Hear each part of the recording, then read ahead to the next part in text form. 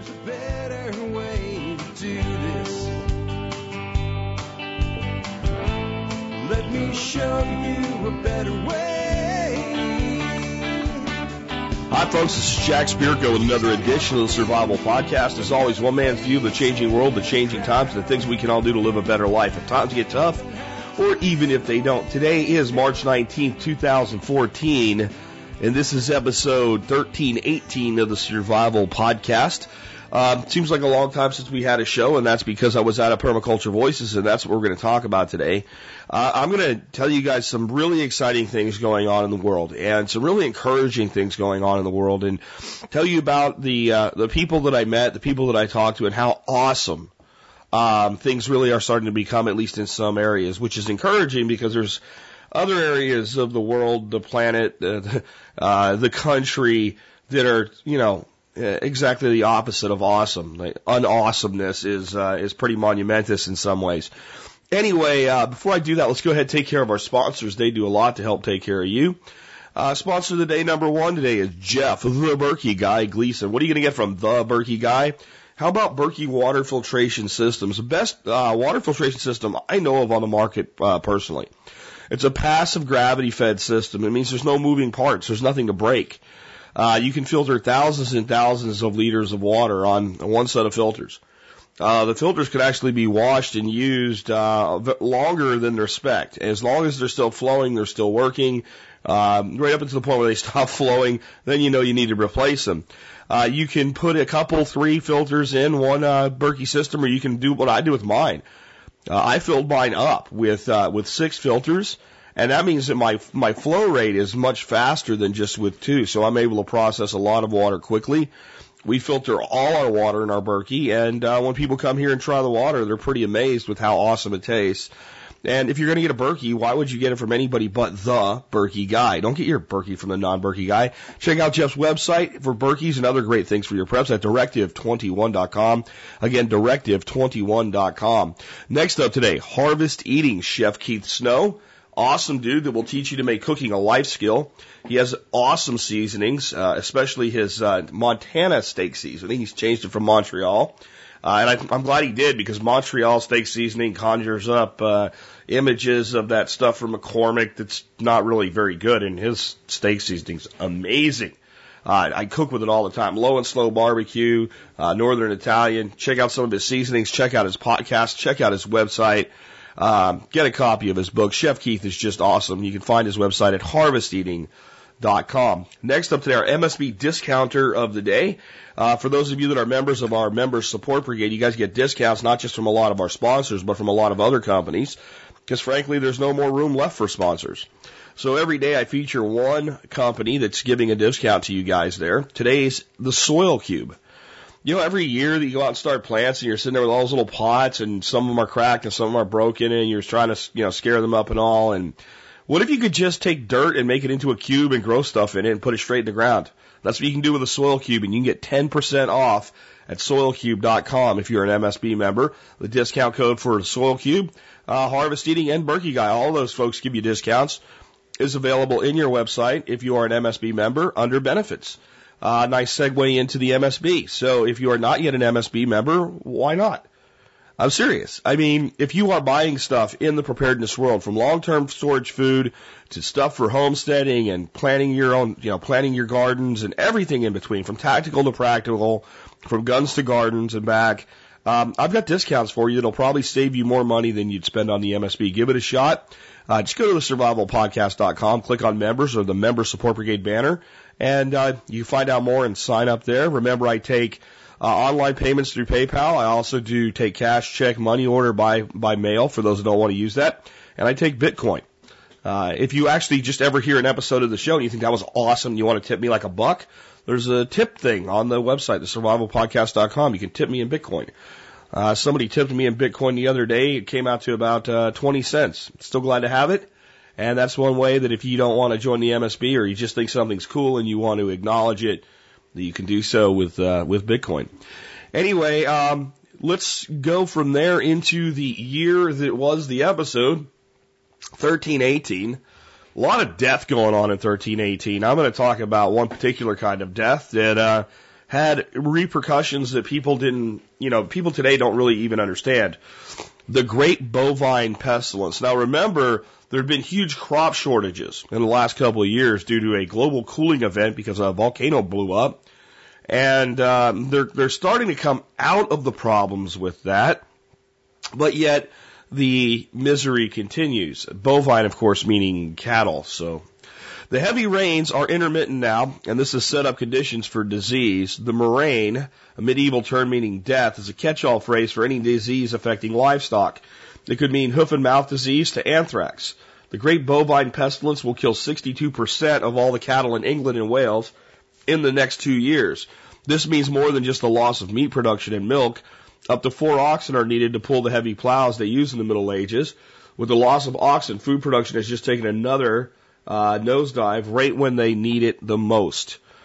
My take by Alex Shrugged, who makes all of these wonderful history entries for us at the TSP Wiki, tspwiki.com.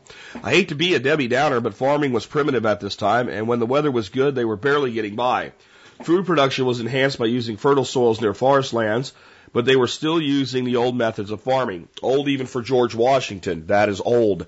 And they didn't know what germs were. Murrains were like magic spells to them. The fact the word murrain will come to be associated with magic as a magic curse. It will also be the word they use to translate the Bible in English. It will be one of the plagues of God will set upon the Egyptians, the death of cattle. Here's my take on this. I think that we don't realize how interconnected systems are and how the loss of one thing can lead to the loss of the other. And this is just an example of that. You got to think about it this way. What happened to these people in losing 62% of their cattle at a time when the cattle was the plow? What if right now something happened and 50% of the motors of all the combines and tractors on our farms exploded? For whatever reason. They just didn't work this year. And you couldn't just crank out new ones. You just couldn't get them running again. You think about a cow, to get up to the size to pull a plow, it takes several years. So for a couple years, you just got to get by with what you have. And what we can learn from that in our society is look around you and think about how there are many things that if they fail will affect things that don't look to be directly related. And that's just another reason to be prepared. And with that, let's get into the main topic of today's show, my review and thoughts on the Permaculture Voices Conference. Just first, flat out, right from the gate, let me tell you that Diego Footer hit a home run with the Voices Conference. And I say this from a standpoint of let's take permaculture and farming and food production and all of that stuff, just put it on the shelf for a minute. And let's look at it purely from running a conference of this size with the scope of people, the number of attendees, the type of speakers that were brought in. It doesn't matter if they're in permaculture or if they were race car drivers, right? You're talking about top talent in the industry. A lot expected of a show like this.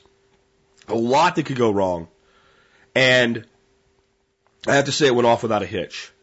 I have to say of all the conferences that I've ever been involved with, going back to my, conventional business days in technology, having been a speaker probably more than 100 times at different events, at least I would say 100 times, maybe more close like 200 times that I've been a speaker featured at events and conferences and technology things over the years.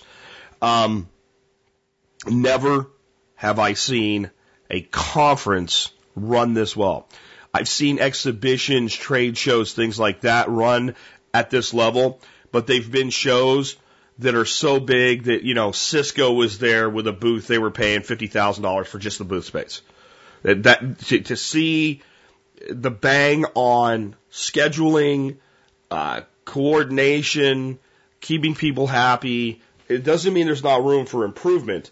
But as far as the objectives set and the objectives met and the expectations set and the expectations met of the attendance, I've never seen anybody do as good a job.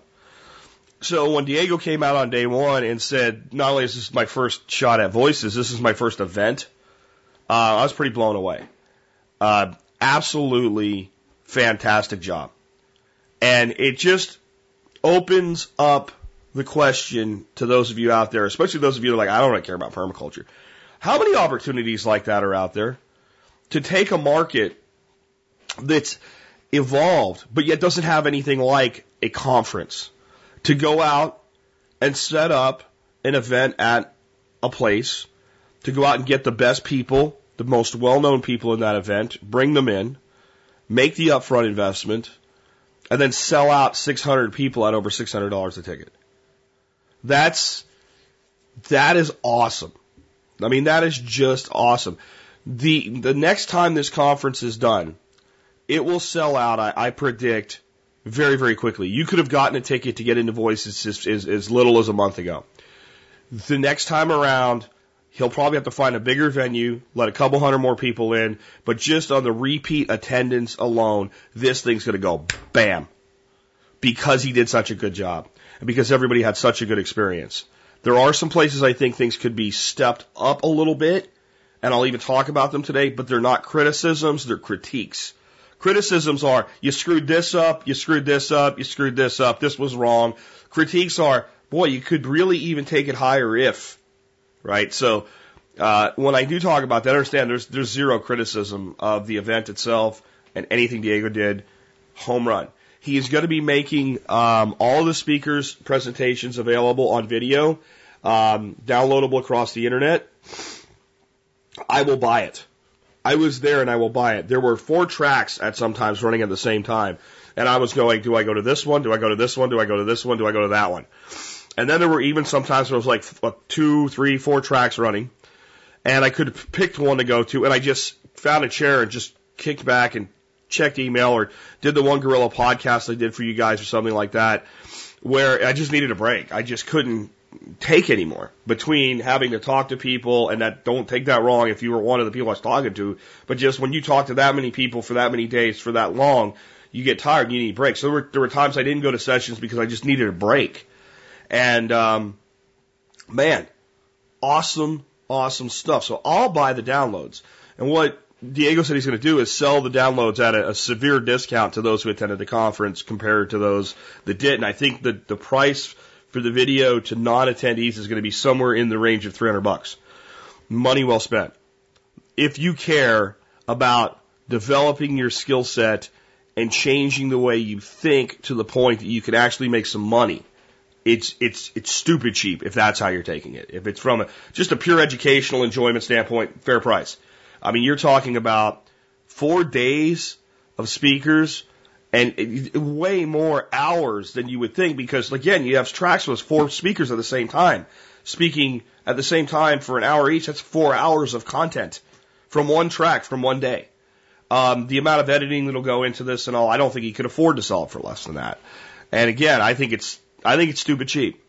Again, especially if you're thinking I want to build a business. Because the stuff from Joel Salatin alone, and I didn't even see all of Joel Salatin's stuff, more on that in a bit, because I was actually speaking opposite from Joel on one of his tracks.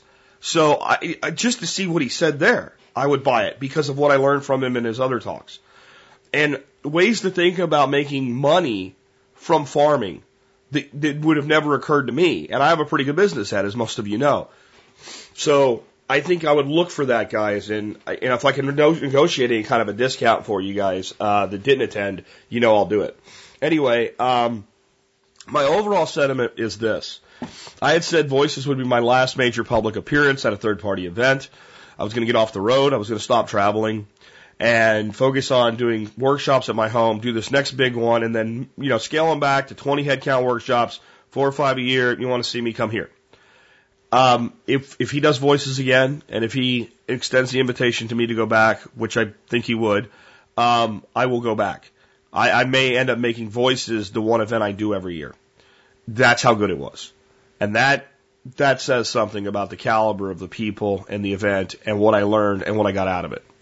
I do want to talk about something that I noticed at this event more than any other event. It's because there were so many people in this audience that were educated. And what I mean by educated is really educated.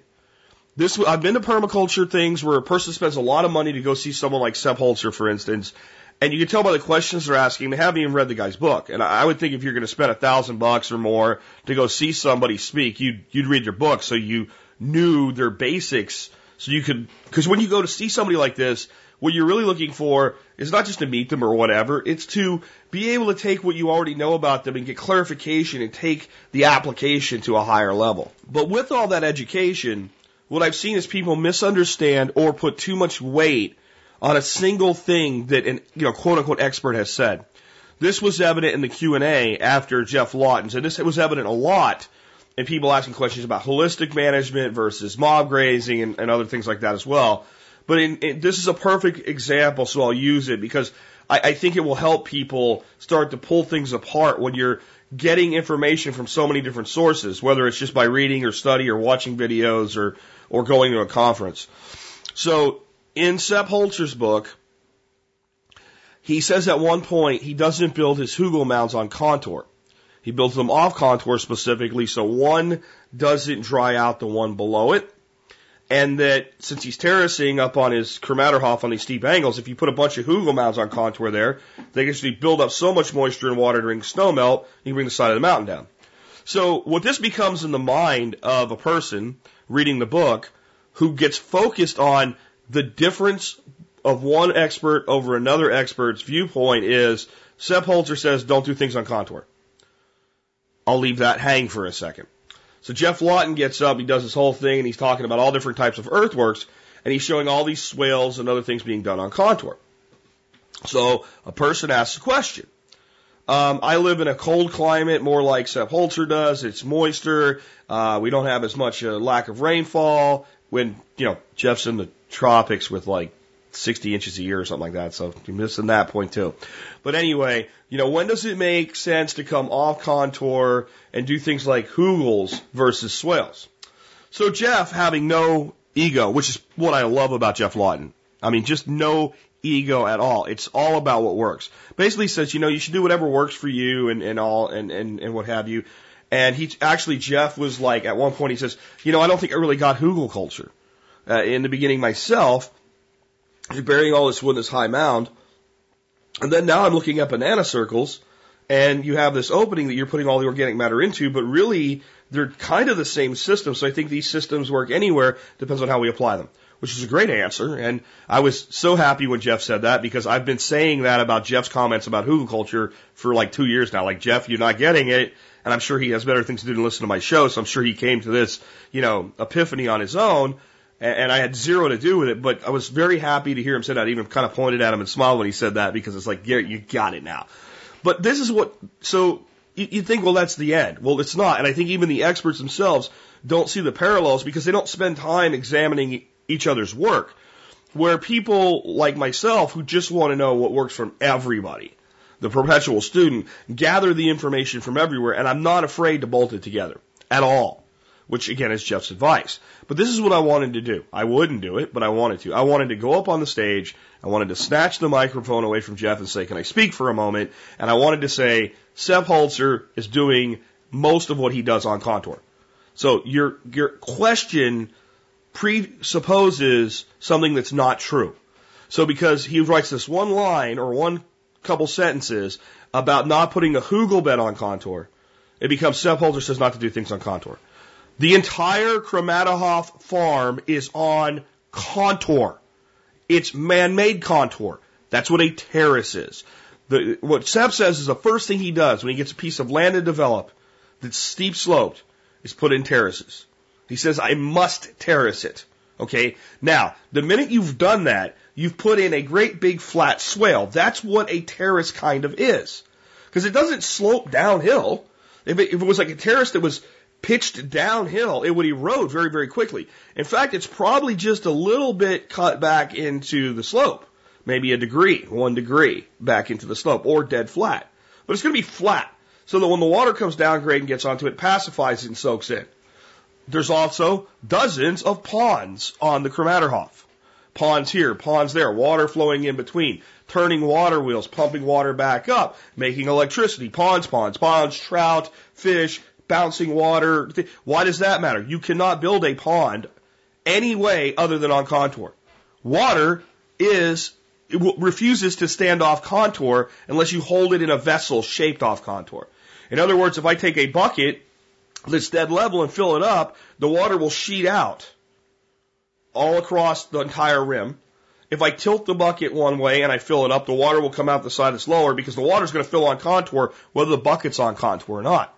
So every pond and every terrace built into Sepp Holzer's farm is built on contour to control water, the same way Jeff Lawton puts in a swale on contour to control water. They're just different solutions adapted to different situations by different individuals. So when we and this is, I think, one of the biggest things that, like, I actually think that maybe if I go back next year and do more than a couple, maybe 2 or 3 presentations, one of my presentations should actually be combining the techniques of the experts and explaining these things where people think, well, this camp believes in this and this camp believes in that, and they're opposed to each other, so now I don't know what to do. In fact, many times I find that even the experts themselves believe that their methods are opposite of each other or different from each other. And because they're so focused on what they do, which is fine, but they don't see the way they're actually the same, the way they're linked together. And that was a big epiphany for me that I'd seen it before, but here I saw it more because people were far more educated and knew far more about what everybody said and actually put a lot of weight into what every presenter said. So, when Alan Savory says you don't need swells, you just need cattle, all of a sudden somebody's mind is like, well, what do I do now? Well, what you do is you put in swells and you use cows. So one person asked me after Savory's talk, well, when it comes to fixing the big landscapes, not just running your farm then, should we just take massive amounts of cattle and start holistically grazing them, or should we do earthworks and then graze cattle, or should we do the cattle and then the earthworks, or should we just do earthworks, like Jeff says, and at least start stopping erosion, or should we just do cattle? Which one should we do? And I said, the answer is yes. The answer is whatever solution you can get into any system that has a positive effect on the system, that's what we should be doing.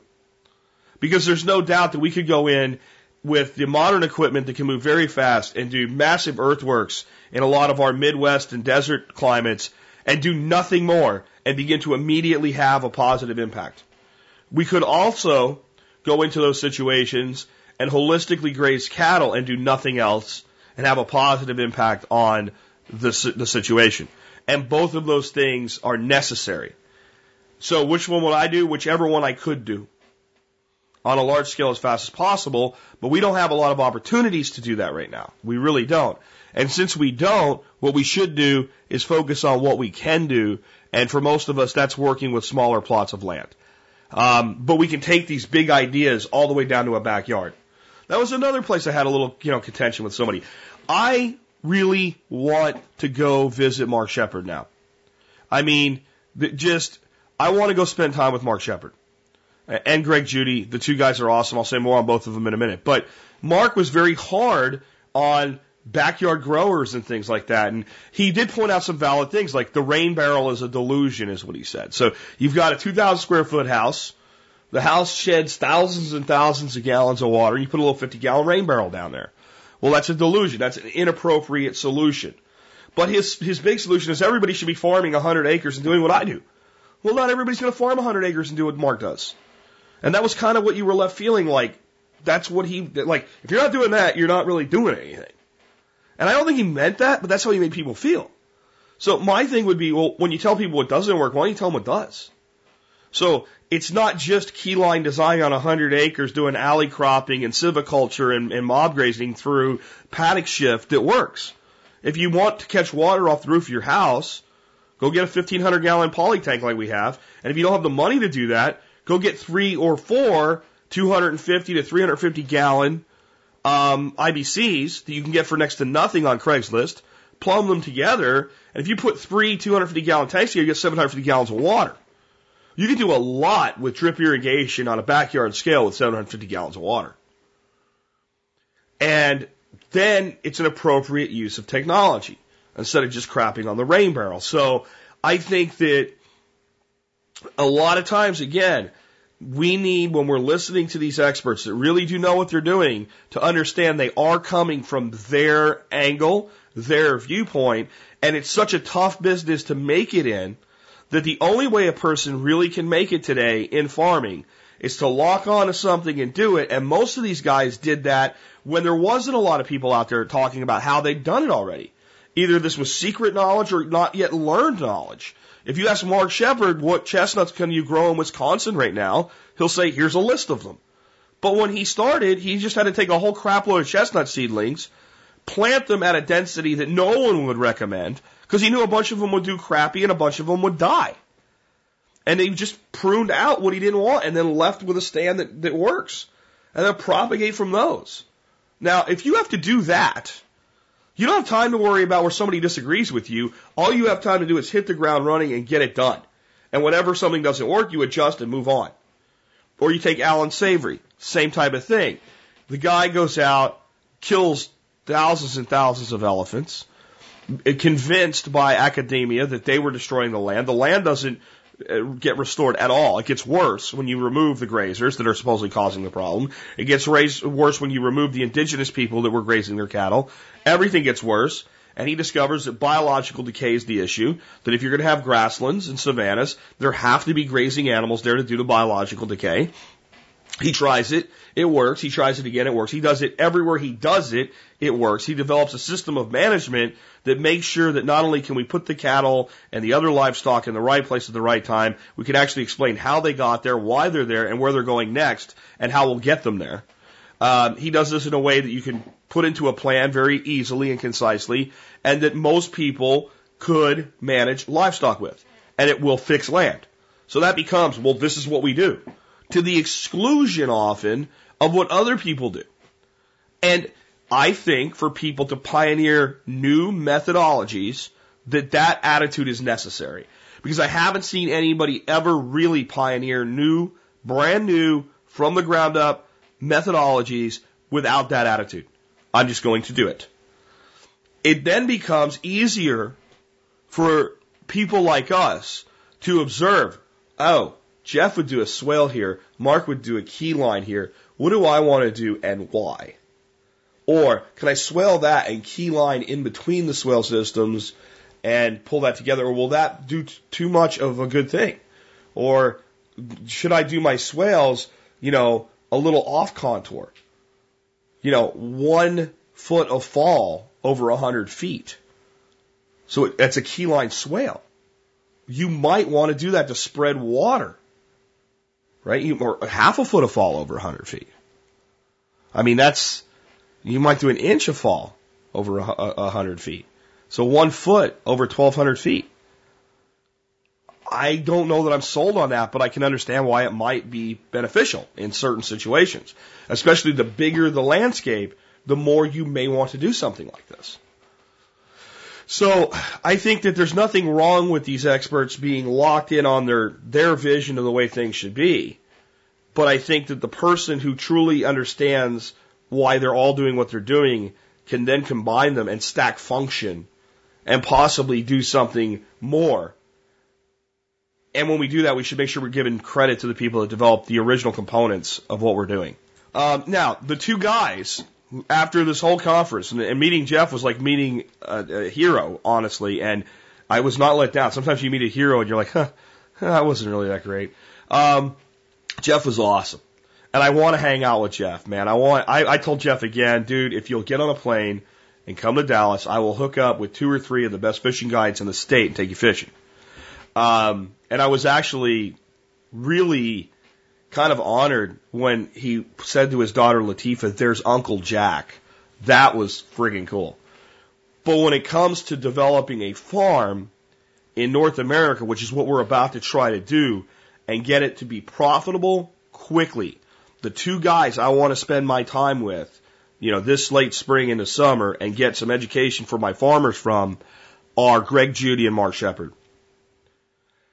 Those 2 guys are polar opposite personalities, doing many of the same things and many things different.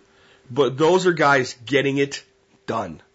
And they're not getting it done with some really brilliant marketing the way that, let's say, Joel Salatin is. I'll talk on that in a minute, and I'm not putting Joel down. I'm just saying they're not doing that. They're not making a lot of money touring around with books and all. Mark has a book, but he barely even mentions his book in his presentations. He doesn't even ask you to buy it. He's just like, yeah, I have a book on that. But he's a bit rough, a bit abrasive, even compared to my personality. Greg is one of the most humble men I've ever met, and the kind of guy that you end up standing next to at a feed store or in a restaurant having a conversation about life with. Just like immediately. Like the kind of guy that you meet and 5 minutes later you feel like you've known him forever. Right? He slows down, he takes his time, he talks to you. Mark's like me, he's on the run all the time. But these two guys are the guys I want to know what they know. In Greg Judy's presentation, which I only saw part of because of some other commitments and because I messed up which room he was in and I ended up in the back and couldn't see or hear very well. I learned, for instance, two things that could save a rancher a fortune on cattle. One was, when you open your gate, get on the left side of the cows and watch them as they go through. Because there's something called a death triangle. This is an area up by where the hip joins the body, where if the cow's not getting good gut fill on the pasture, you'll start to see a triangle form. And the deeper that triangle goes in, the worse your problem. And you need to address what's wrong. Either you're not leaving them on the pasture long enough, or the pasture's not high enough quality, or you're giving them too small an area. Some reason, and there's a lot of other things I learned too, but this was but for some reason, that cow's not getting good gut fill. You've got a problem. And even if you don't kill your cows, you might kill some of them, they're not going to gain weight the way they should, and they're not going to make you the money that they should. And if you stand on the right side as the cows go through the gate, apparently it only shows up on the left side. So stand on the left side when you let your cows through the gate for this reason. Now, that little factoid right there could be the difference between profit and loss in a cattle operation.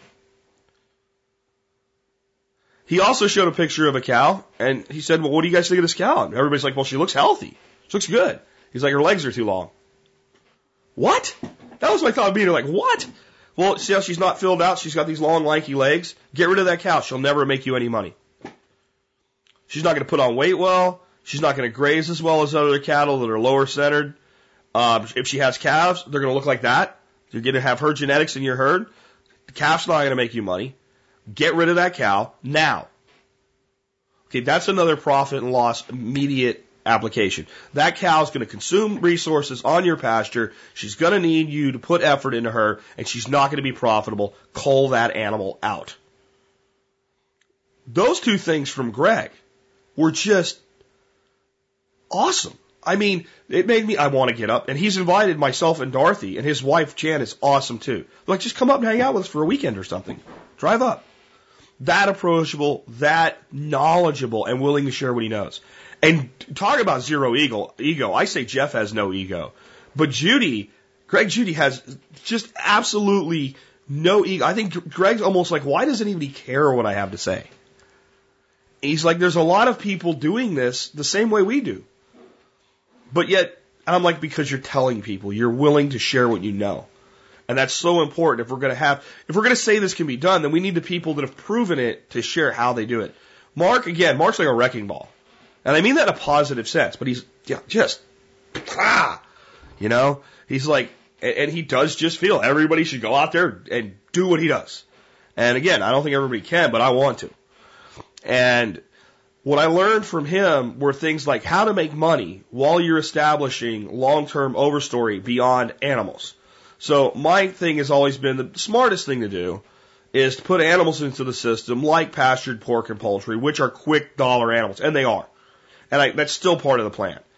But he's like, well, you can set up your rows of trees and don't do the food forest thing the way we think of. Put all your trees of a species in one row, and then all your trees of another species in another row, and all your trees of another species in another row.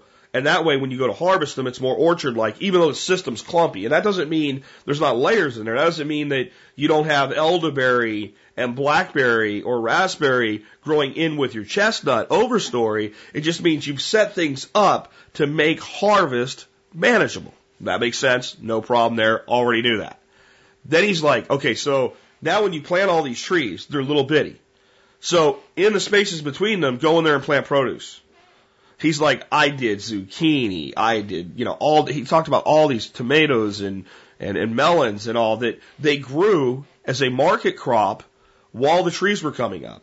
And he said he was at one presentation where there's a lot of movement now to build a chestnut industry again in America. And he was at a place where they were, talking about that, and he was speaking, and he said, I planted chestnuts, and in my first year, I still made $4,000 an acre off the land I planted the chestnuts on. And some guy, flipped on him. They're a liar. You can't tell people that. They're going to think they can do. Chestnuts take years to grow. And he said, I did not say I made $4,000 on chestnuts. I said I planted the land with chestnuts, and the land still yielded $4,000. And then he explained how it was other crops and using animals and basically grazing animals between the rows of chestnuts when they were young and planting other crops in there and things like that.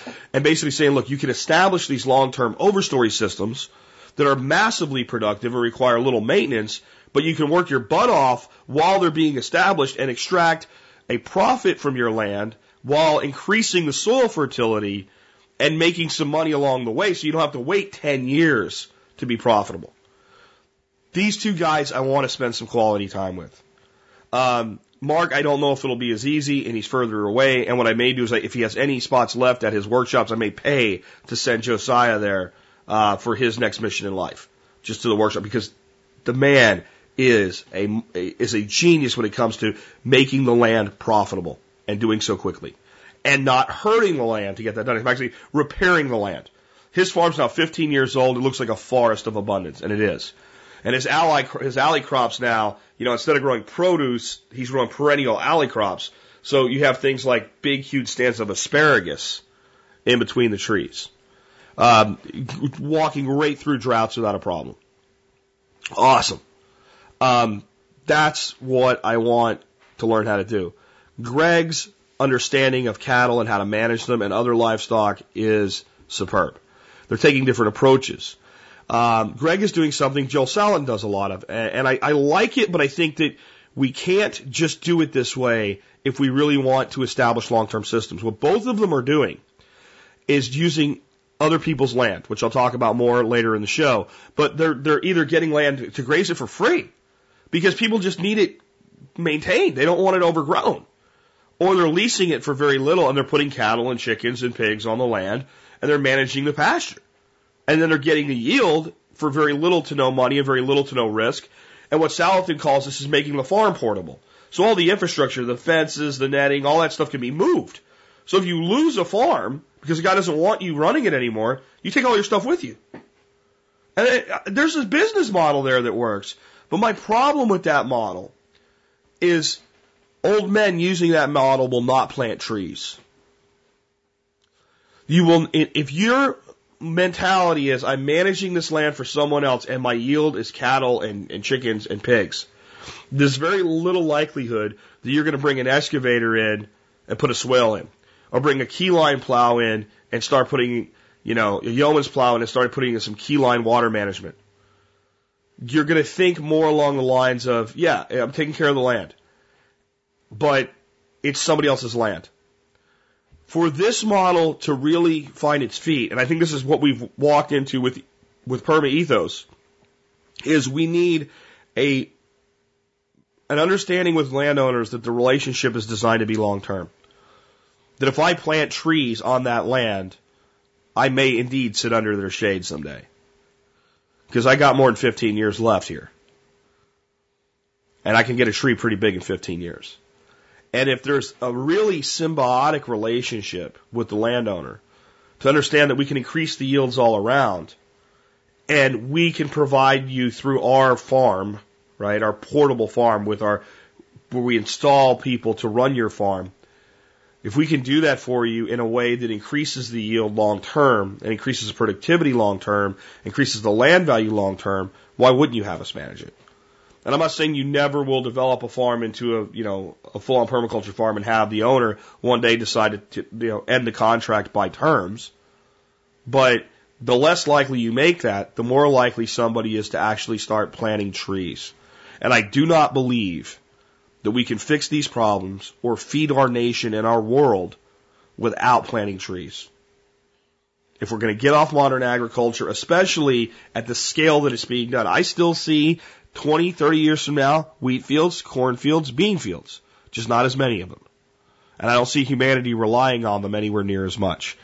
Now, the other guy there that I think was brilliant as a businessman, good farmer, brilliant businessman, Joel Salatin. Joel Salatin introduced me to something called fiefdoms. Now, I know what a fiefdom is. A fiefdom is a thing that like a duke or a duchess has, right? So, I've heard the word before, but not quite applied the way that he does. So, a king has a kingdom, right? And if you're a noble within the kingdom, you have a fiefdom, a fiefdom, depending on how you pronounce it, right? So you have your little area within the grander kingdom that you're responsible for. So that's the word fiefdom, and that's the way I knew the word. Joel has come up with a new way to look at that word. And he talks about within your farm having multiple business models in the farm and running them as independent business units. So I won't tell the whole story here, but basically they came up with a point where people wanted food delivered to the city. And like these two ladies who were buying like $800 worth of food and taking it home were like, well, what would it take for you to come to us? And he's like, I don't know, $4,000 worth of stuff. And so they call back in a week and they're like, well, we have an order for you for $4,000 worth of stuff. They're like, oh, well, I guess I'm going to get in the car and drive. But they start thinking, well, if we're going to do this, we should put somebody in charge of sales for delivery, and we should get somebody in charge of delivering the food.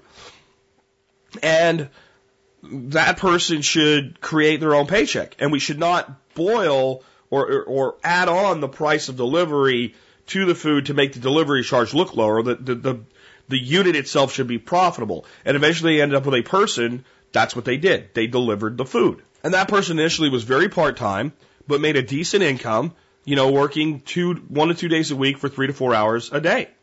And there's a lot of people that want that kind of little extra money opportunity.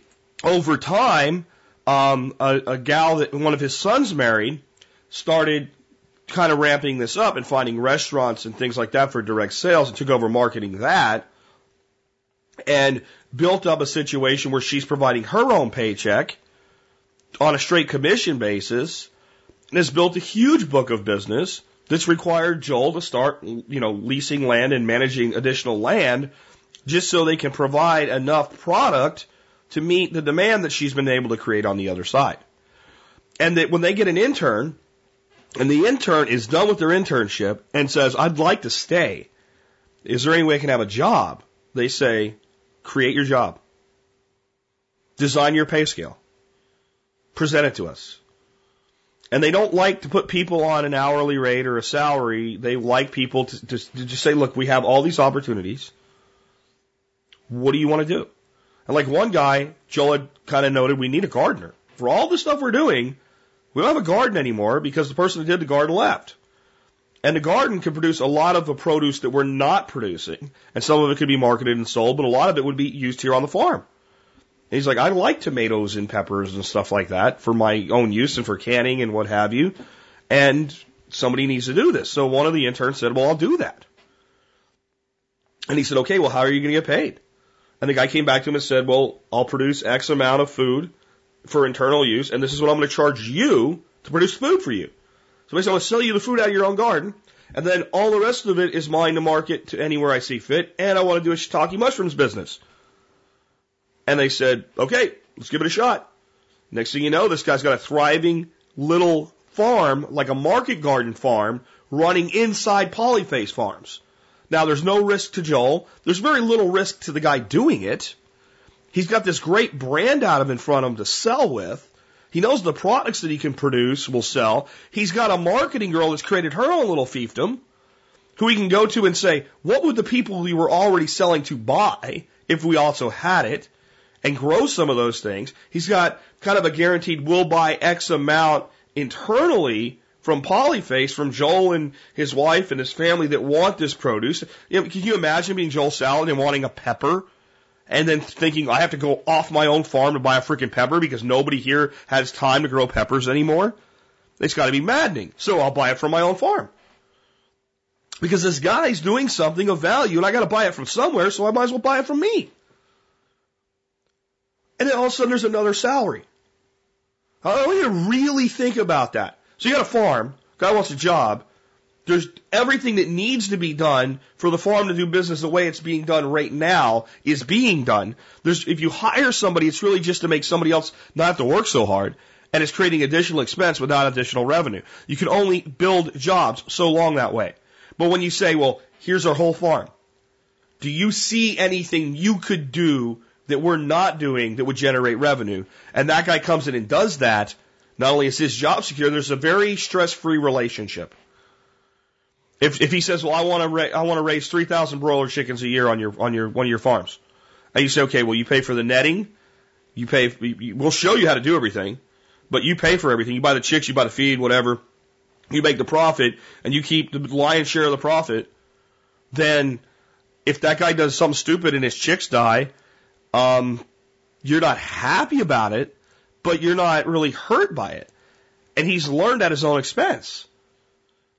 So, that alone that was worth going to California, which, by the way, I hope Diego really considers doing one of these next year outside of California. I know he lives there and he thinks that makes it easier, but I guarantee you could get a much lower cost of running an event in a venue like Houston or Dallas. And yes, I'm in Texas, so it's self-serving, but I believe those are two great markets, easy to fly into, and a very competitive, kind of convention event market where hotels will crawl over each other to win your business. Atlanta, Georgia would be another great market. Jacksonville, Florida. These are all inexpensive relative markets to California that would also expose other people to what you're doing. Get people to come that maybe couldn't travel to California for the first one. Just throwing that out there. But, cause California, God, you guys, I had somebody I had a discussion with when I was getting on their airplane, and they said, well, you have some weird rules in Texas too. And I'm like, okay, well, we have old archaic laws that are still in the books that we're slowly getting rid of. Like, weird rules in Texas evolve, like if you want to buy beer before noon on Sunday or buy a car on Sunday. Like, those old laws that need to go away. Like, California, you guys just keep coming up with new laws. Anyway, so there's my little California rant. Okay, get this. This is California ignorance. So, we go to the airport, and there's like a food court and a bar, and I sit down in this bar for breakfast, not to buy booze or anything, but just to have breakfast, because there wasn't a really nice restaurant at the San Diego airport. Because apparently when they remodel at San Diego, they tear everything the hell down at one time. So we go in this Stone Something brewery, I sit down, Dorothy's like, I really don't want anything on the breakfast menu. I said, why don't you go get something from one of the food court places, and I'll order you coffee or whatever, you come back and we'll eat here. So she goes and does that.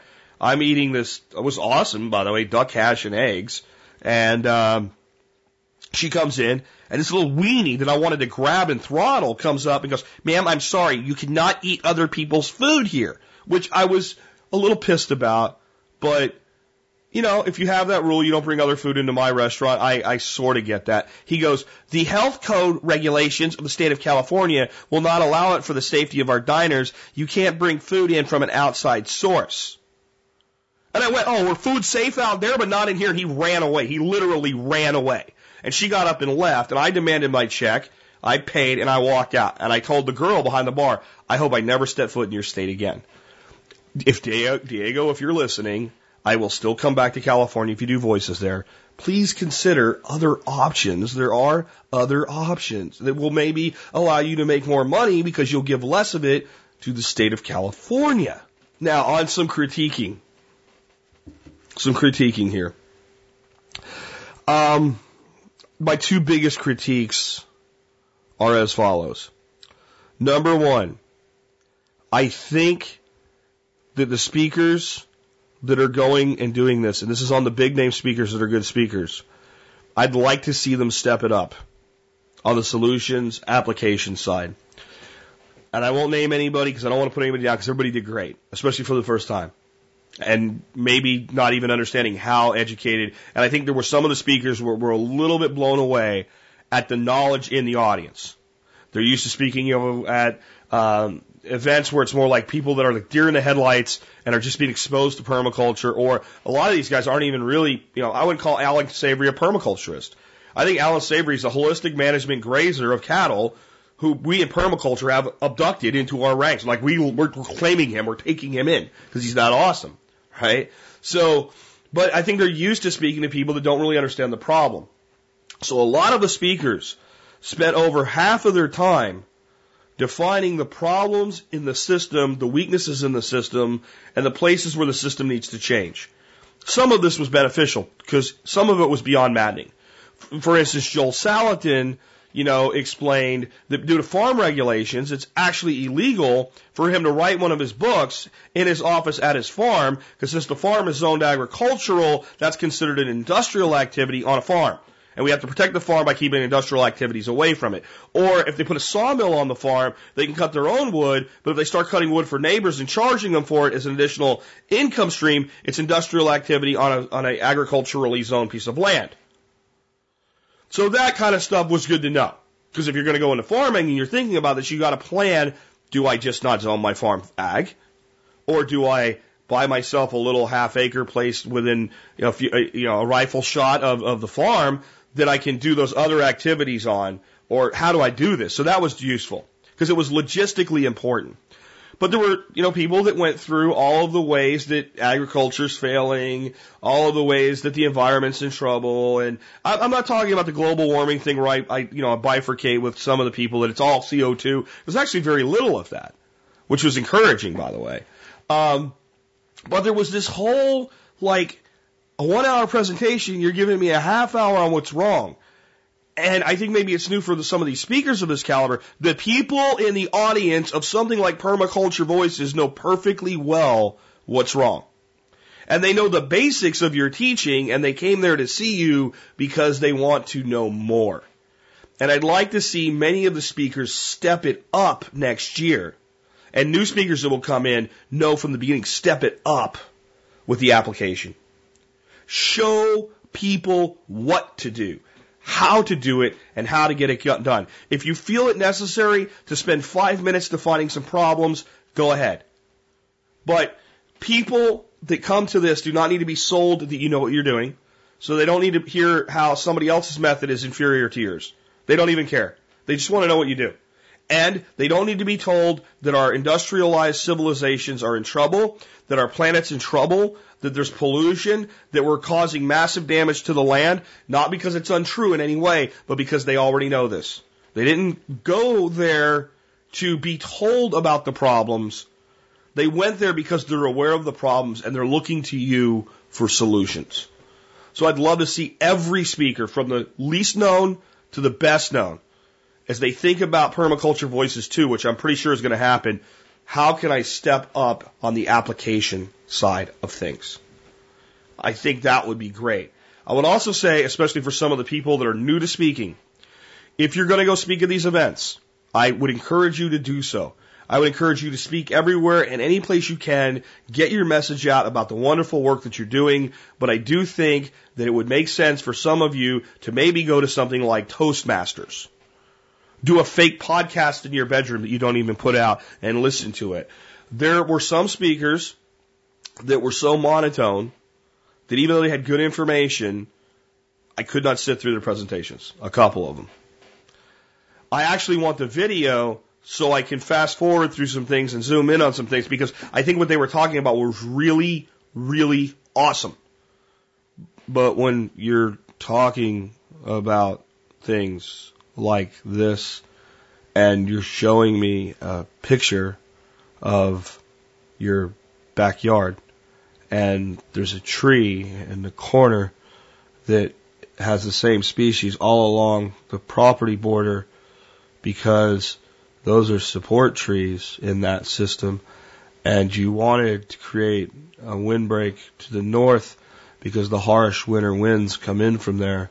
And this has reduced your evaporation in an environment where you don't get much rainfall. I go to sleep. I actually want to know exactly what you did. I want to know why you did it.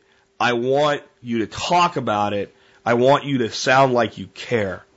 I want you to sound passionate. I am not saying that everybody needs to be a world-class speaker to speak and be heard. I am saying that's another place where let's step it up. If you're going to go speak in front of 100 or more people, let's spend some time rehearsing that presentation. Let's know that presentation, not necessarily cold because you can overscript it, but let's know it. Let's have done it a couple times. And let's have some passion. Let me hear when you start talking about planting those trees.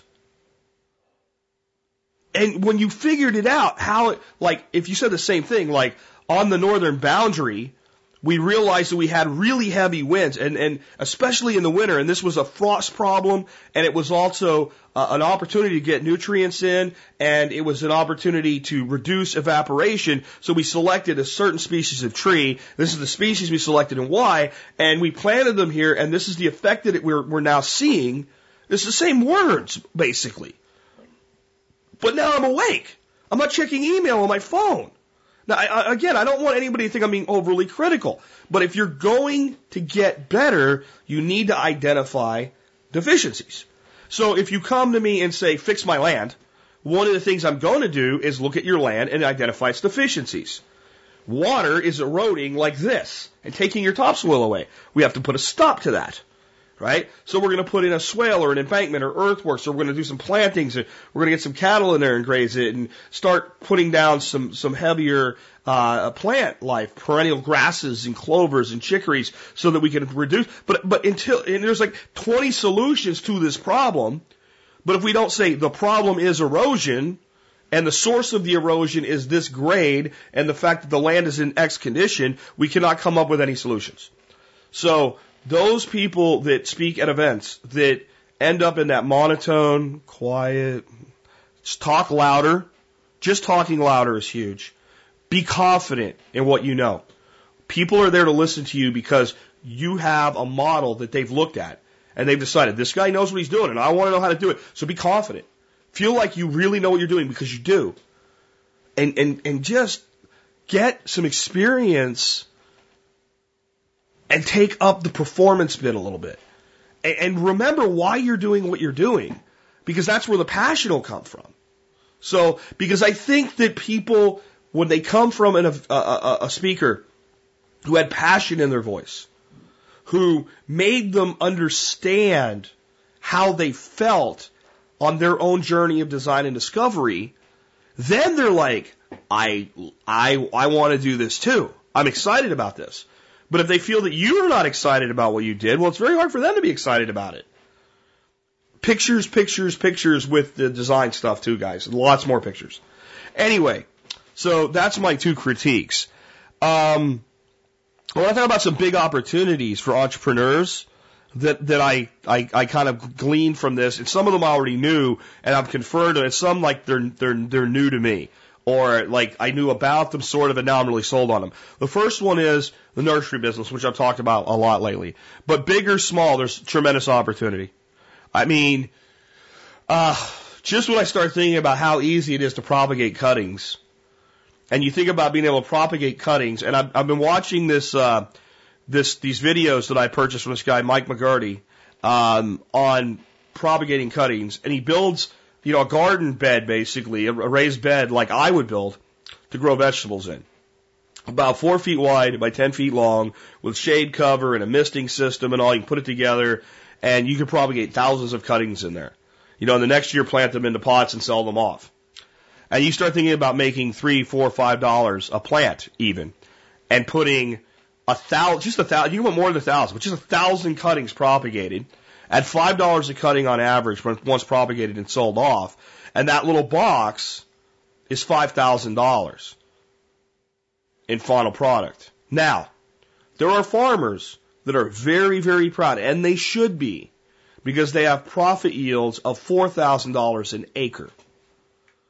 But if I do the math on $5,000 to 4 foot by 10 foot, I'm yielding $125 a foot. $125 per square foot. Now, am I guaranteeing you can do that? No, but I am telling you it's possible. And how many of those little beds can you fit in your backyard? And you add a greenhouse and a little bit of infrastructure and a grow out area to grow some to more mature, larger sizes before they're sold. And some plants are going out the door at $15, $20, $30. How much money can a person really make on a half of an acre with this model? The answer is a lot. Bob Wells has about 1.5 acres on his main nursery area. And I think he's got an area with an orchard, and they do some propagation out of that. It's about another acre and another half acre somewhere else. So in total, you're looking at about 3 acres of land.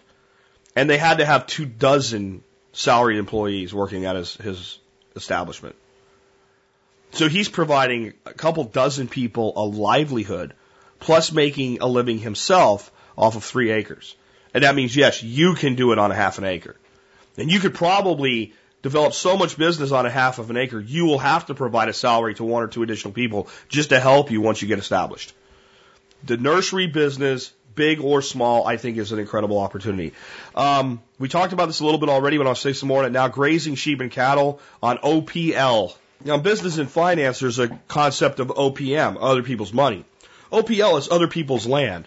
And you can graze cattle, sheep, chickens, goats, whatever on OPL, man, and I think you can do really well with it. My fundamental flaw in that model, if that's all you're doing and the relationship is simply I can graze on your land, that you can only take that so far. That it's very unlikely the person that's trying to make a living off of pastured pork and poultry, grazing on somebody else's land, is going to spend a lot of time doing silviculture or planting trees. And the system would be better all around if we started planting trees into the system. And again, so to do that model, I think that the people doing it need to start thinking, how can I strengthen the relationship to the point where I would have the confidence to not just graze the land as if it were my own? Because that's what people are doing. And that's why the model works. The people having another person come in and graze their land know full well that their land is in better shape because it's being grazed. And if they can make a little money, fine. If they can pay the taxes, fine. And they know that the value of their property, the equity in their property is going up because of the grazing activity. And they don't begrudge the grazer making a profit because they know that enables them to manage their land. That relationship is strong. So, me telling you I will graze your land with the same care as if it were my own gets us that far. But how do I get it to where I will manage the entirety of your land as though it were my own? How do we bridge that gap? And that's what we're working on with Ethos. Because Perma-Ethos is going to be a combination of farms that are managed, established, and developed for partners. I don't like the word clients, for partners. And farms that, as we develop a revenue stream, we buy and manage and establish and develop that we internally own. It's going to be both. And we will build communities into them. And we will push the envelope for how big we can make a community before the man gets involved. And that will let us do more in more places and more states than we could ever have done under the old model, and that's great. But we have to actually figure that out. How do I create a relationship so strong with a landowner that I have someone from my organization or multiple someones living on that person's land?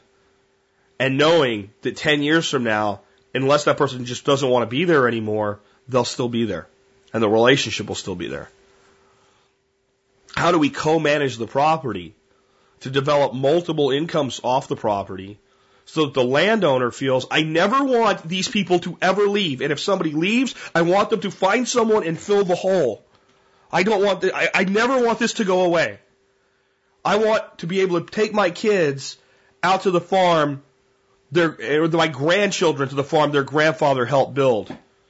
And know that if those kids want opportunity on the farm, it's there. And if they just want to be able to come there and rely on it for good food, they can. I want my great-grandchildren still talking to the people that I put here. How do I create that type of relationship? And the OPL grazing model, in my view, should evolve to that. And I believe that it can. I believe that it can. Because the only reason a person gets rid of land is they need money. They can't afford the land or they need money for other purposes. If land is a profit center, it will be cherished. And the greater the profit from the land, the more the land will be cherished. And the more it will be held on to. And if you get in with a strong partner and the landowner ends up at some point needing money, then why not have the landowner have the option to sell a portion of the ownership in the land to the people who are already managing it and stewarding it, and still retain some ownership in it, and be able to solve whatever fire, and then give that landowner the option. Basically, it's like a loan with the land as collateral. Instead of selling off 100% of your farm to somebody that might bulldoze it and put in a subdivision, sell 25% of your farm off to the management that's running your farm and managing hundreds of other farms. take the money and solve your problem in your life, because we have to go through these life events that cause these catastrophes. This is how people lose things that they love, that they would never want to part with, but they feel they have to. Go solve that problem, and if you solve it to the point where you want your equity back, we'll sell it back to you at what you paid for it. I think that's how you develop that relationship, and you keep experimenting and examining how can we do this with neither side feeling deception by the other or preying upon the other.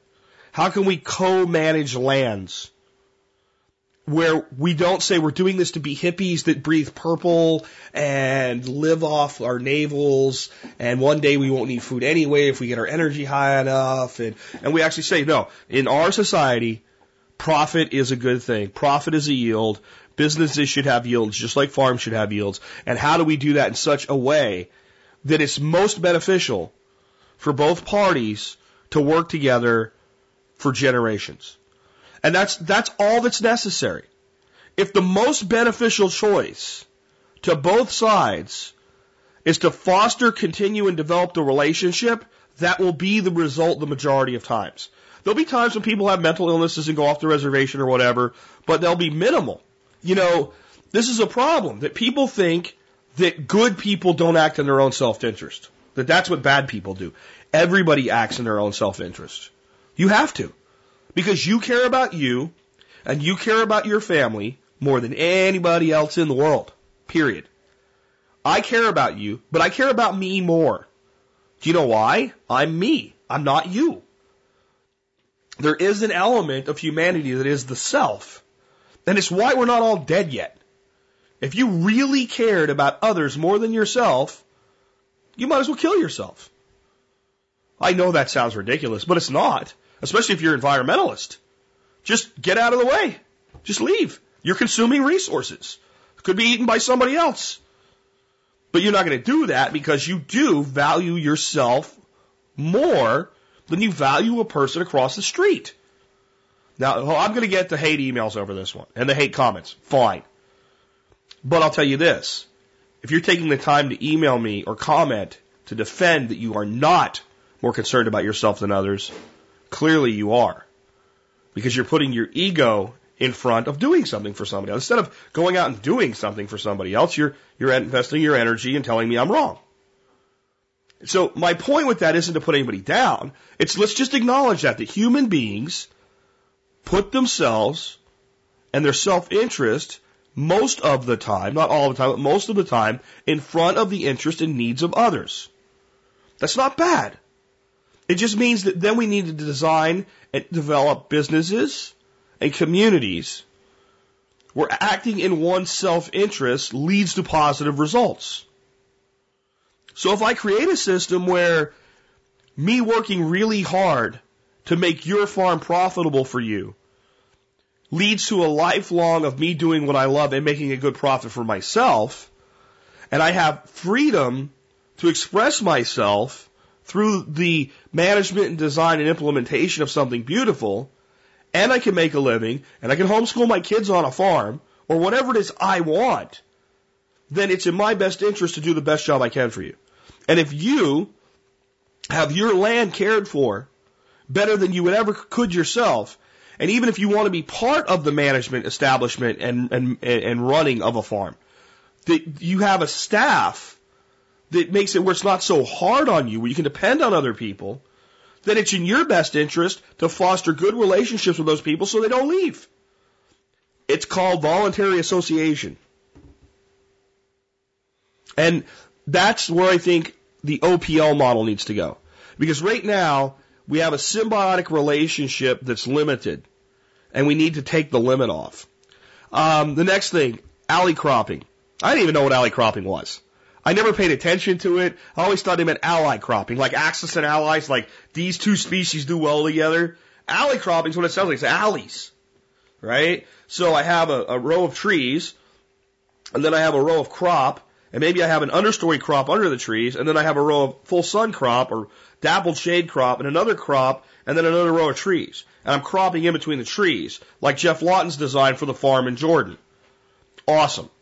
And it's awesome for multiple reasons. One, it makes use of space that otherwise would not be used, and it creates profit by doing so, and it increases yield by doing so, and increases opportunities by doing so. But the other thing that it does is it lets a farmer say, how the hell do I go from 100 acres of corn to a system of plums and pecans and walnuts and chestnuts and apples and pears that I know will sell well, that I know I can make more money with than I can with corn? Farmers understand this. They know this. They're not stupid. Farmers are smart people. When you tell them if you had 100 acres of multiple species production and you were putting animals through that system, your farm would be more profitable per acre than it could ever be growing corn and beans. They don't doubt that. What they're saying is, okay, so these trees take 5 years to 15 years to really produce. How do I pay the bills between then and now? How do I not lose my farm while I get there? How do I turn 100 acres into a silvopasture alley cropped orchard so that I have longevity and resiliency in my system? How do I get rid of the plow but pay the bill for the plow?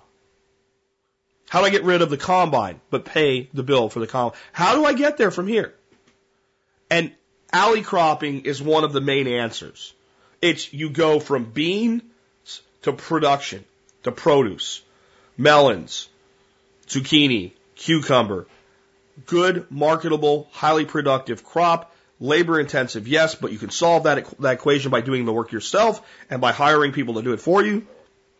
You take those products to market, you sell the hell out of them, you make a living while the farm transitions. And you speed up your time to production with your trees by planting lots of different varieties of trees and then propagating the ones that produce well and early. And now I have an answer to that question. Because my old answer was you don't do 100 acres, you do 5. You do 5. You take 5 acres and you start doing this, and when it gets productive, then you do 10. And when that, but there's the same lag in the next 5, 10 acres. With alley cropping, I could say, well, what we do is we make the plan, we start, going into the spring of next year, we do our initial earthworks at the end of this season. We start putting these systems in place, and we do most or all of everything right away. And we can still grow some corn and beans in here too. And these bigger strips that you can get your machinery through that we'll design that way. And eventually we'll convert the whole thing. And even your intercrops will be things like strawberries and blueberries and elderberries and sea berries and asparagus that are perennial as well. But yes, annuals, I put the seed in the ground and I harvest it the same year and I make money, so we're going to do that during the establishment phase. And I learned that from Mark Shepard. And I now have an answer to one of the most difficult questions that I've ever been asked on this show. From farmers that are farming, they're like, dude, we have 250 acres. We would do this. How the hell do we do it? Go to Mark Shepard's place and learn what he did and do that. That is now my answer. Because it's not just, oh, look what it is. It is how he got it there and made a profit along the way until he got to a place where the system is now largely self-sustaining. And alley cropping is a huge part of it. Education, I think, is a huge market. And again, as I keep saying, get beyond the PDC, which you might find ironic when you hear about something we'll be doing that I'll tell you about next month. PDCs are awesome. I think everybody should take one. I think people that can teach one well should teach them. But I think they are one bullet in the gun. One round of ammunition. They're a 9mm full metal jacket. Well, sometimes you need a 30-06 with 150 grain pointed soft point so you can shoot a deer. And sometimes you might need something like a 44 Magnum flat point so you can also shoot a deer or maybe kill a pig. There's all different types of ammunition that we use in our guns. And even the same caliber has different flavors of ammunition for different applications. I can take a 30-06, put a 22 caliber 55 grain round in it with a sabot. It's called the 30-06 accelerator. I can nuke groundhogs at 450 yards with it. Or I can put a great big heavy long 220 grain round nose in it that'll bore its way flat through a full grown Sierra's moose. Same gun. Wholly different applications by changing the ammo. I think when we as educators focus exclusively on PDCs to the exclusion of other opportunities, we have decided that we are taking the 3006 accelerator round that does 4,200 feet per second and saying this is the holy grail. And there's a lot of people out there going, dude, I just want to know how to grow food in my backyard. I don't care about sector and zone analysis, and I don't want to pay you to do it for me. I want to know 30 or 40 plants that work well here, that are unusual, that my neighbor doesn't have, that are productive, and how to plant them. That's what I want to teach them that. I think the nursery opportunity is huge, so plant propagation methodologies is huge. Someone that really knows, how do I do rooting? How do I do cuttings? How do I do grafting? When is it better to root a cutting versus do a graft, and vice versa?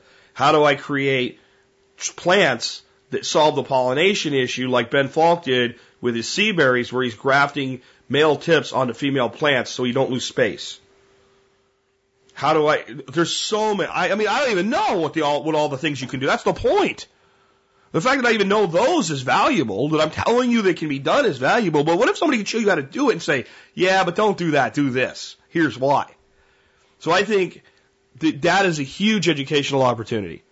And I think there's probably dozens of systems that can be developed that all can be adapted to different situations that are beneficial when propagating different types of plants and different environments and different climates and what have you, and that people should grab that one and run with it, especially those with a good horticulture background that know how to do this. And where it's lacking is doing it with rare, unusual food productive species and support species.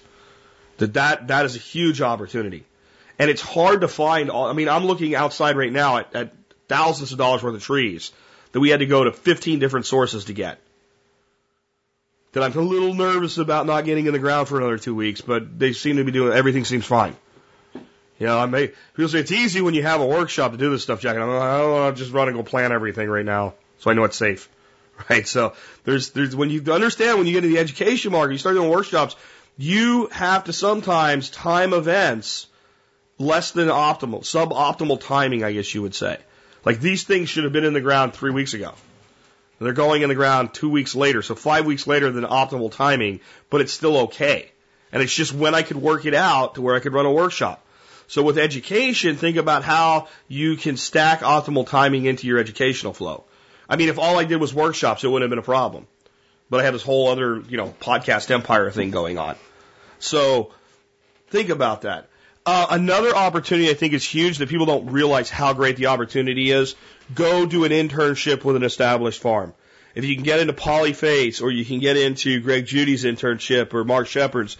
So I said to Greg Judy, for instance, at breakfast one morning, so if you have any interns who have completed their internship with you and they're looking for a place to go, we might have need of some people like that very soon. And he said, as far as people who have already been through, the ones that are good, they're already somewhere. They find something right away. Somebody somewhere says, come manage my land, graze cattle on it, or an established operation says we need a good grazer, they bring them in, they find jobs, or they find businesses like that. Shepard said the same thing, Joel Salatin said the same thing. He's like, the good ones we try to keep, but if they don't stay with us, they go somewhere else, they have someplace to go. There are opportunities for people that know what they're doing, and I think an internship is a great way to establish the knowledge and the credibility. And it doesn't have to be Greg Judy. It doesn't have to be Mark Shepard. It doesn't have to be Joel Salatin. If those guys don't have room, say, who do you know that's doing it right? Get a referral and go intern with them. All the person that you're going to go work for needs to hear is, here's the farm I was on. Here's the financial outlook of this farm. Here's how long this guy's been in business. This is what he taught me, and I'm ready to go do that on your land. And there are opportunities galore. There are thousands and thousands and thousands of acres of farmland, I've also learned from Joel Salatin and Greg Judy both, that have been abandoned. Not bought up, not taken over by conglomerates and Monsanto, just basically the farm family still owns it, there's no profit in farming to them anymore, and it's just sitting there fallow. That's opportunity. And again, a great on-ramp to it is internship with an established farm. I think there's incredible opportunity for developing new varieties of plants, trees, birds, cows, you name it. Like to play around with breeding. And I think that can be done initially on a very small scale, especially with plants and small animals like chickens. Joel Salatin, for instance, I didn't get to talk to him after this presentation. I wish I did.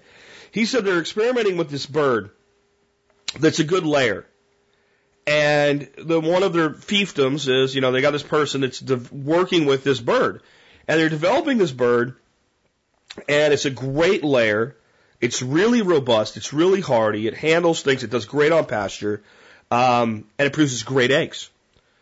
But, you only need a couple roosters.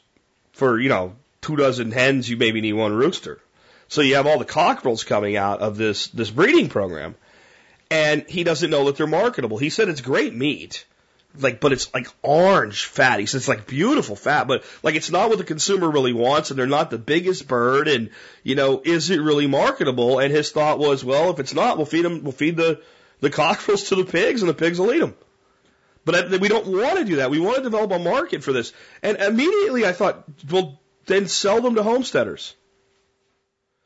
If I'm raising birds for meat production for myself, and I want to run 50 birds twice a year, and that bird is a good tasting, good eating, hardy bird that works hard while it's here, that does a lot of good for my land until I decide to slaughter it, that I can keep on pasture longer than a Cornish cross or even a heritage white, and maybe it's not that marketable of a bird. Yeah, I don't want to raise 3,000 of them and pasture them and try to sell them at market if the consumer is going to reject it and not be willing to pay the pasture premium that producers are coming to expect for this high quality meat. I don't want it for that.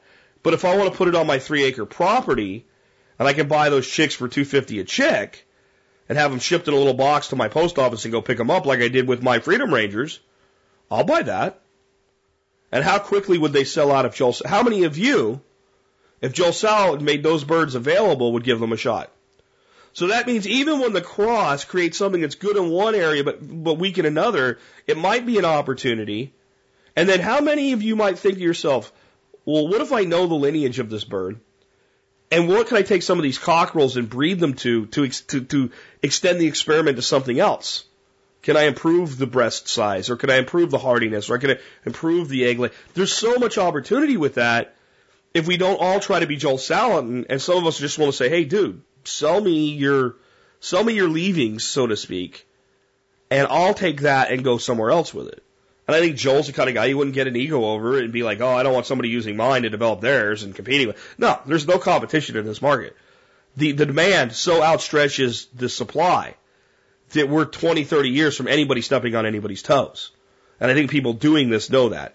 So the development of new varieties. Apples, like I talked about, can be hand-pollinated, controlled, grown out of seed to a whip in one season, and that whip grafted in the next season to an established root tree. That apple variety trialed, and then immediately grafts from that can be propagated. And, saving some seed and growing multiple whips from the one known cross, proving it out. And you don't have to wait 7 years for a tree from seed to produce. All you have to do is do 2 seasons of research. Now, if you're trying to run an apple orchard and you're trying to just stay in business every day, you may not have the time to do that. But the backyard hobbyist does. And it can be done with plums. It can be done with apricots. It can be done with anything. Everything cross-pollinates, and no, not every time you cross-pollinate you get something yicky. If you did, we wouldn't have any of the variety we do. That's how we got it. And we could be doing this on the scale of hundreds of trees in one suburban backyard.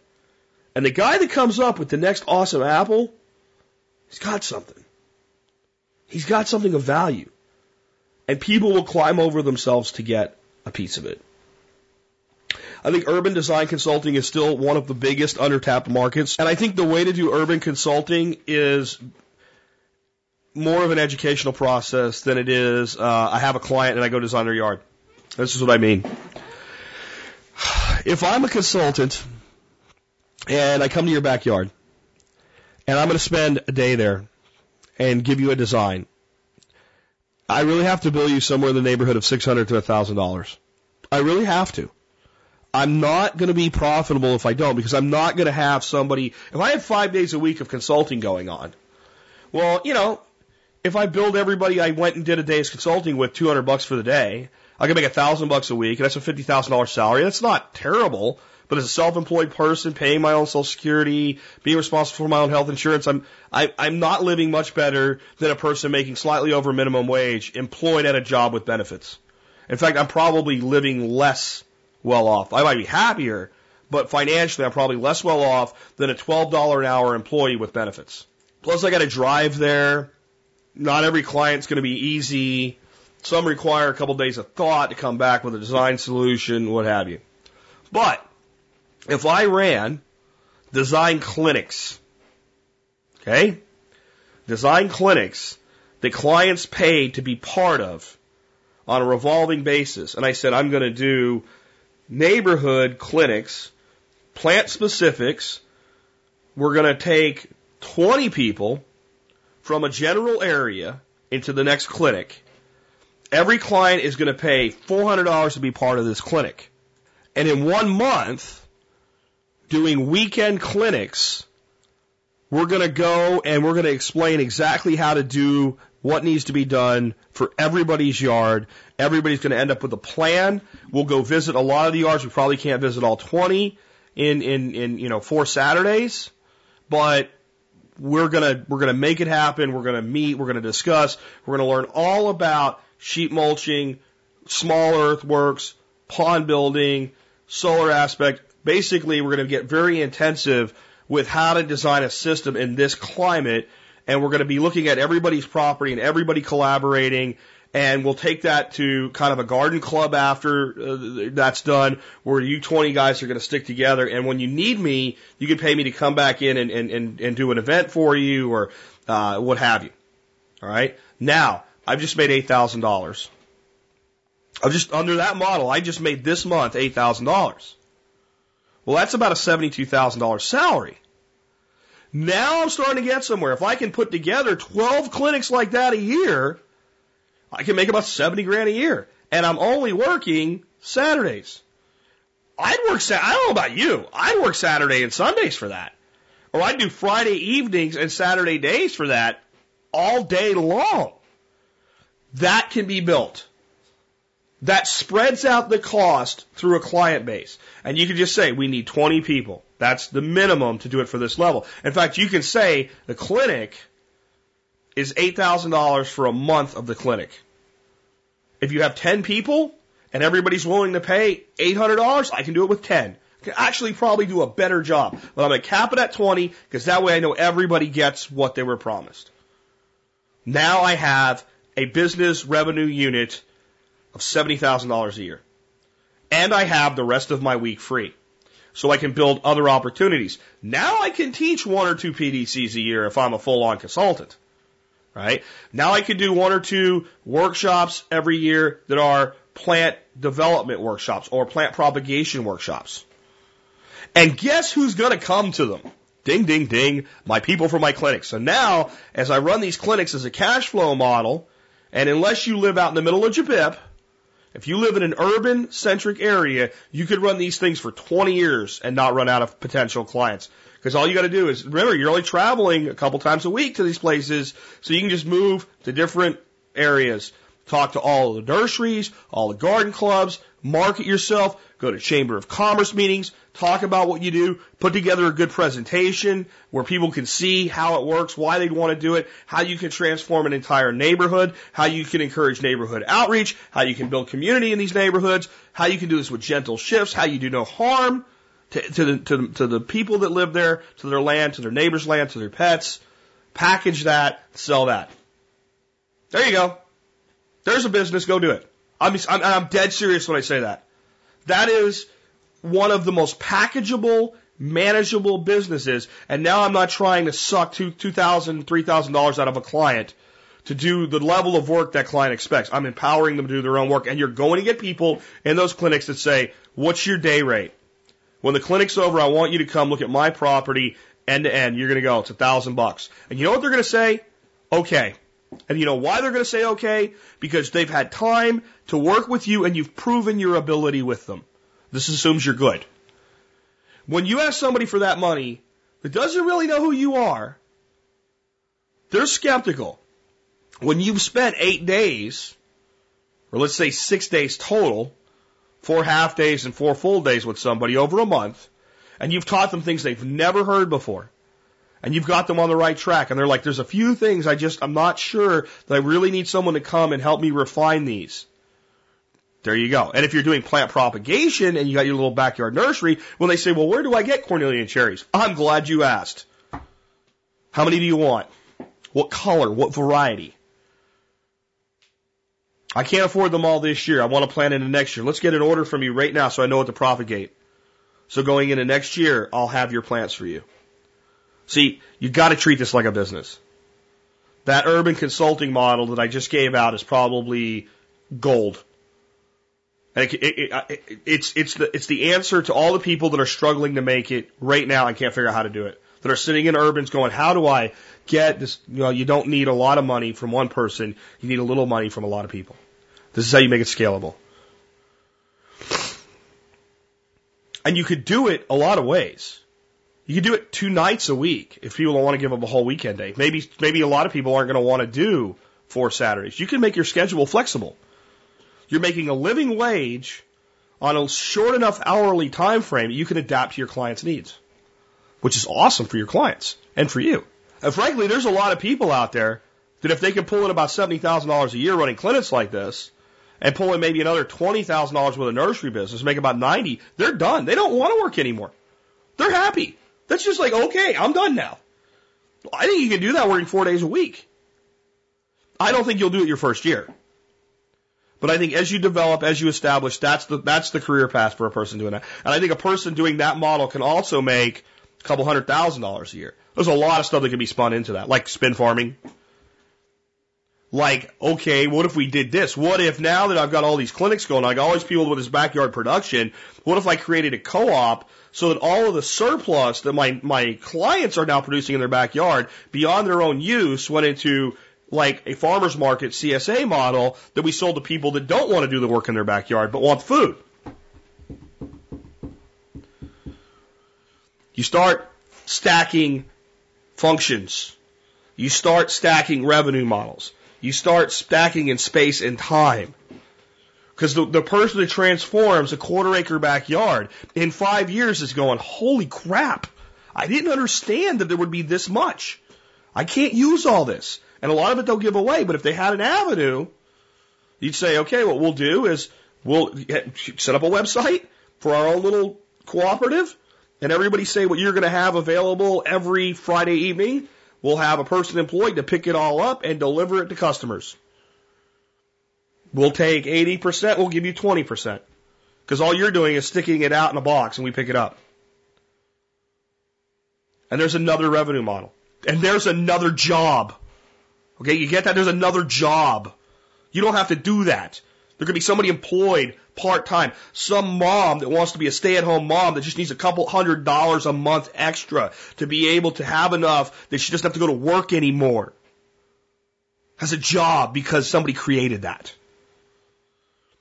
People wonder why I'm so into permaculture as a survivalist, because I want to fix problems, not just go, there they are, let's go hide.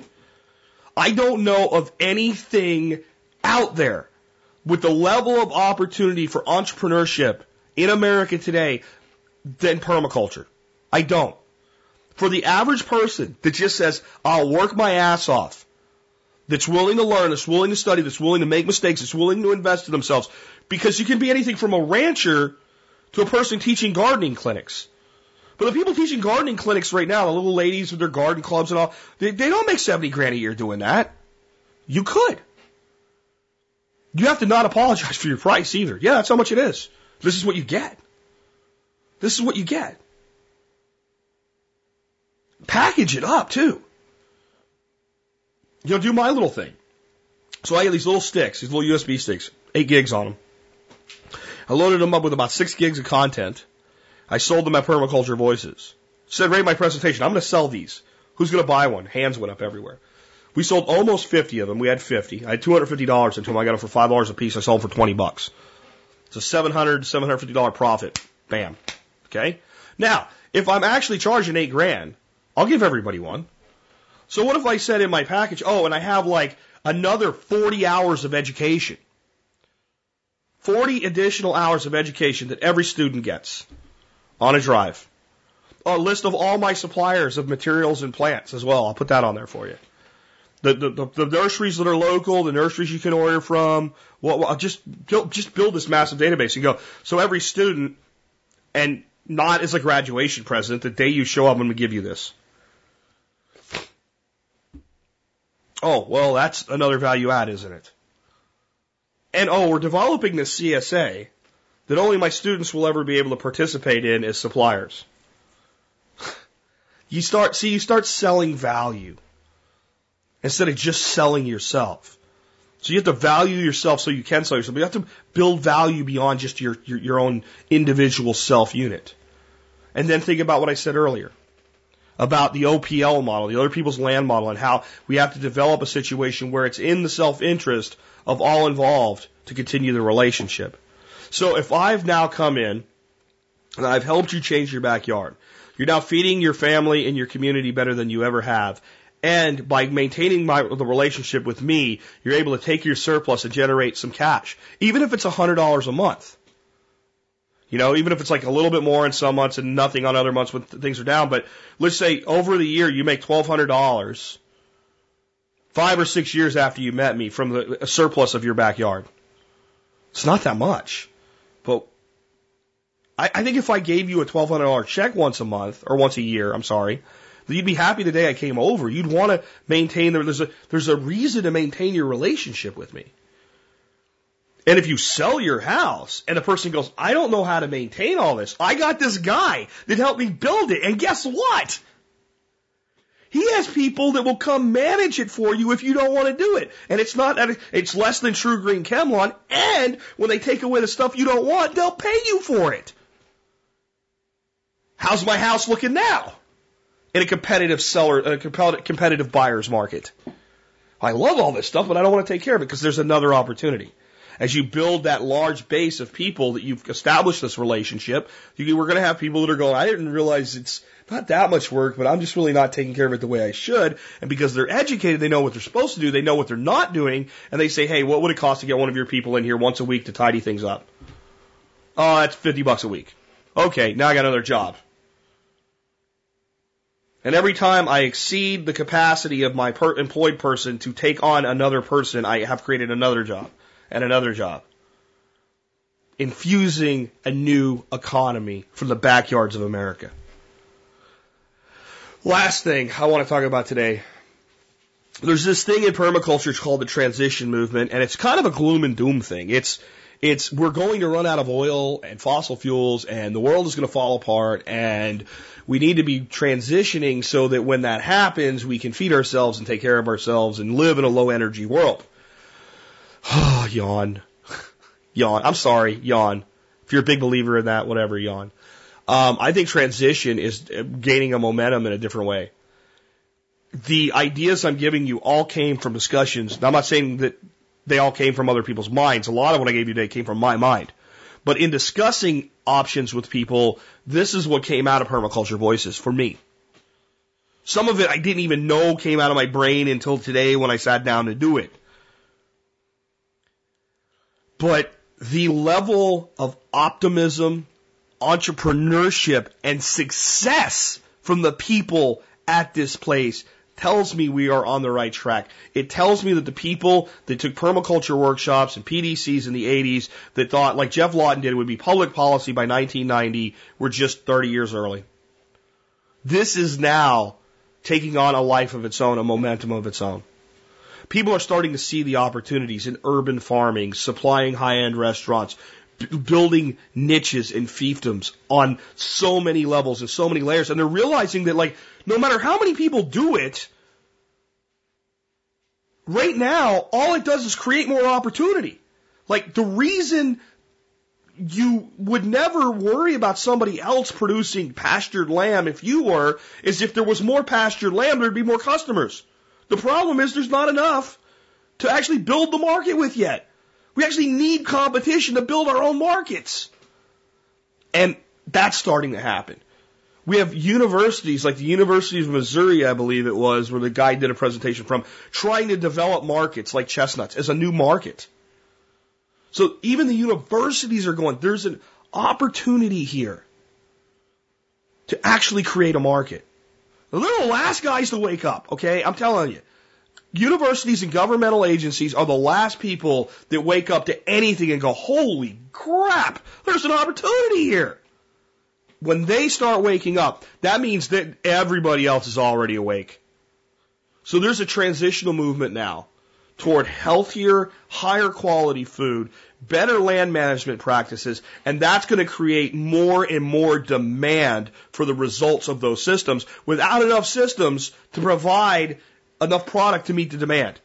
And I'll tell you, we're 20 years before the demand and the supply even get close, because the supply increase will drive the demand increase. And I think that for the next 10 years, not only will the demand outstrip supply, but if demand goes up by 1%, or supply goes up by 1%, demand will go up by 2.5 to 3%. The exposure to the fact that it's even available is going to make people go, I didn't know I could get that. I want that. We're out of it already. Oh, crap. How do I get more? Oh, well, you can take orders for next year. What? Next year? Dude, I'm sorry. We're at the end of the season for this stuff. Okay, get me on the list. Okay, you got a waiting list. What? Yeah, unless one of my people that's already got an order, but you're number 2 on the waiting list. And let me see if I can find somebody else for you that does this. How bad do you want the product now that you can't have it? The most powerful word in marketing is no. Learn that. Anyway, this is what I got from Permaculture Voices. I do hope Diego does Permaculture Voices too. I do hope he at least considers the possibility of doing it somewhere other than the state of California. And I do hope he figures out how to expand it so even more people can come. Maybe adds a day, maybe adds some more social interaction. And Diego, if you're listening, bro, if you want to charge a couple $100 more, I don't think that anybody will have a problem with it if you can continue to do what you've done and increase the value. Because I spoke, I didn't have to pay to go. I would have no problem as an attendee paying to go. It was that good. And I do hope to see many of you at events like that in the future. And I hope to hear from many of you taking these business ideas and making something out of them. And for those that maybe have been presenting elsewhere or were there that have that monotone thing, please understand I won't put you down. I want people who love what they do to sound like they love what they do. Learn to actually convey what you really feel, and you'll be a great teacher and a great presenter. And with that, this has been Jack Spierfield with another edition of the Survival Podcast, helping you figure out how to live that better life if times get tough, or even if they don't. It's in our food these days, you know it's on our TVs. Sometimes we forget we are what we eat. I don't know the answer. It's like there's nothing I can do. It's the price we pay, I guess, and we follow all the rules. There's a better way to do this. Let me show you a better way. You don't have to be another face in the crowd. You don't have to live the way they tell you to.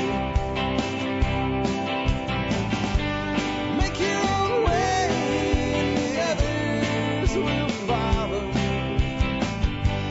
Revolution is you.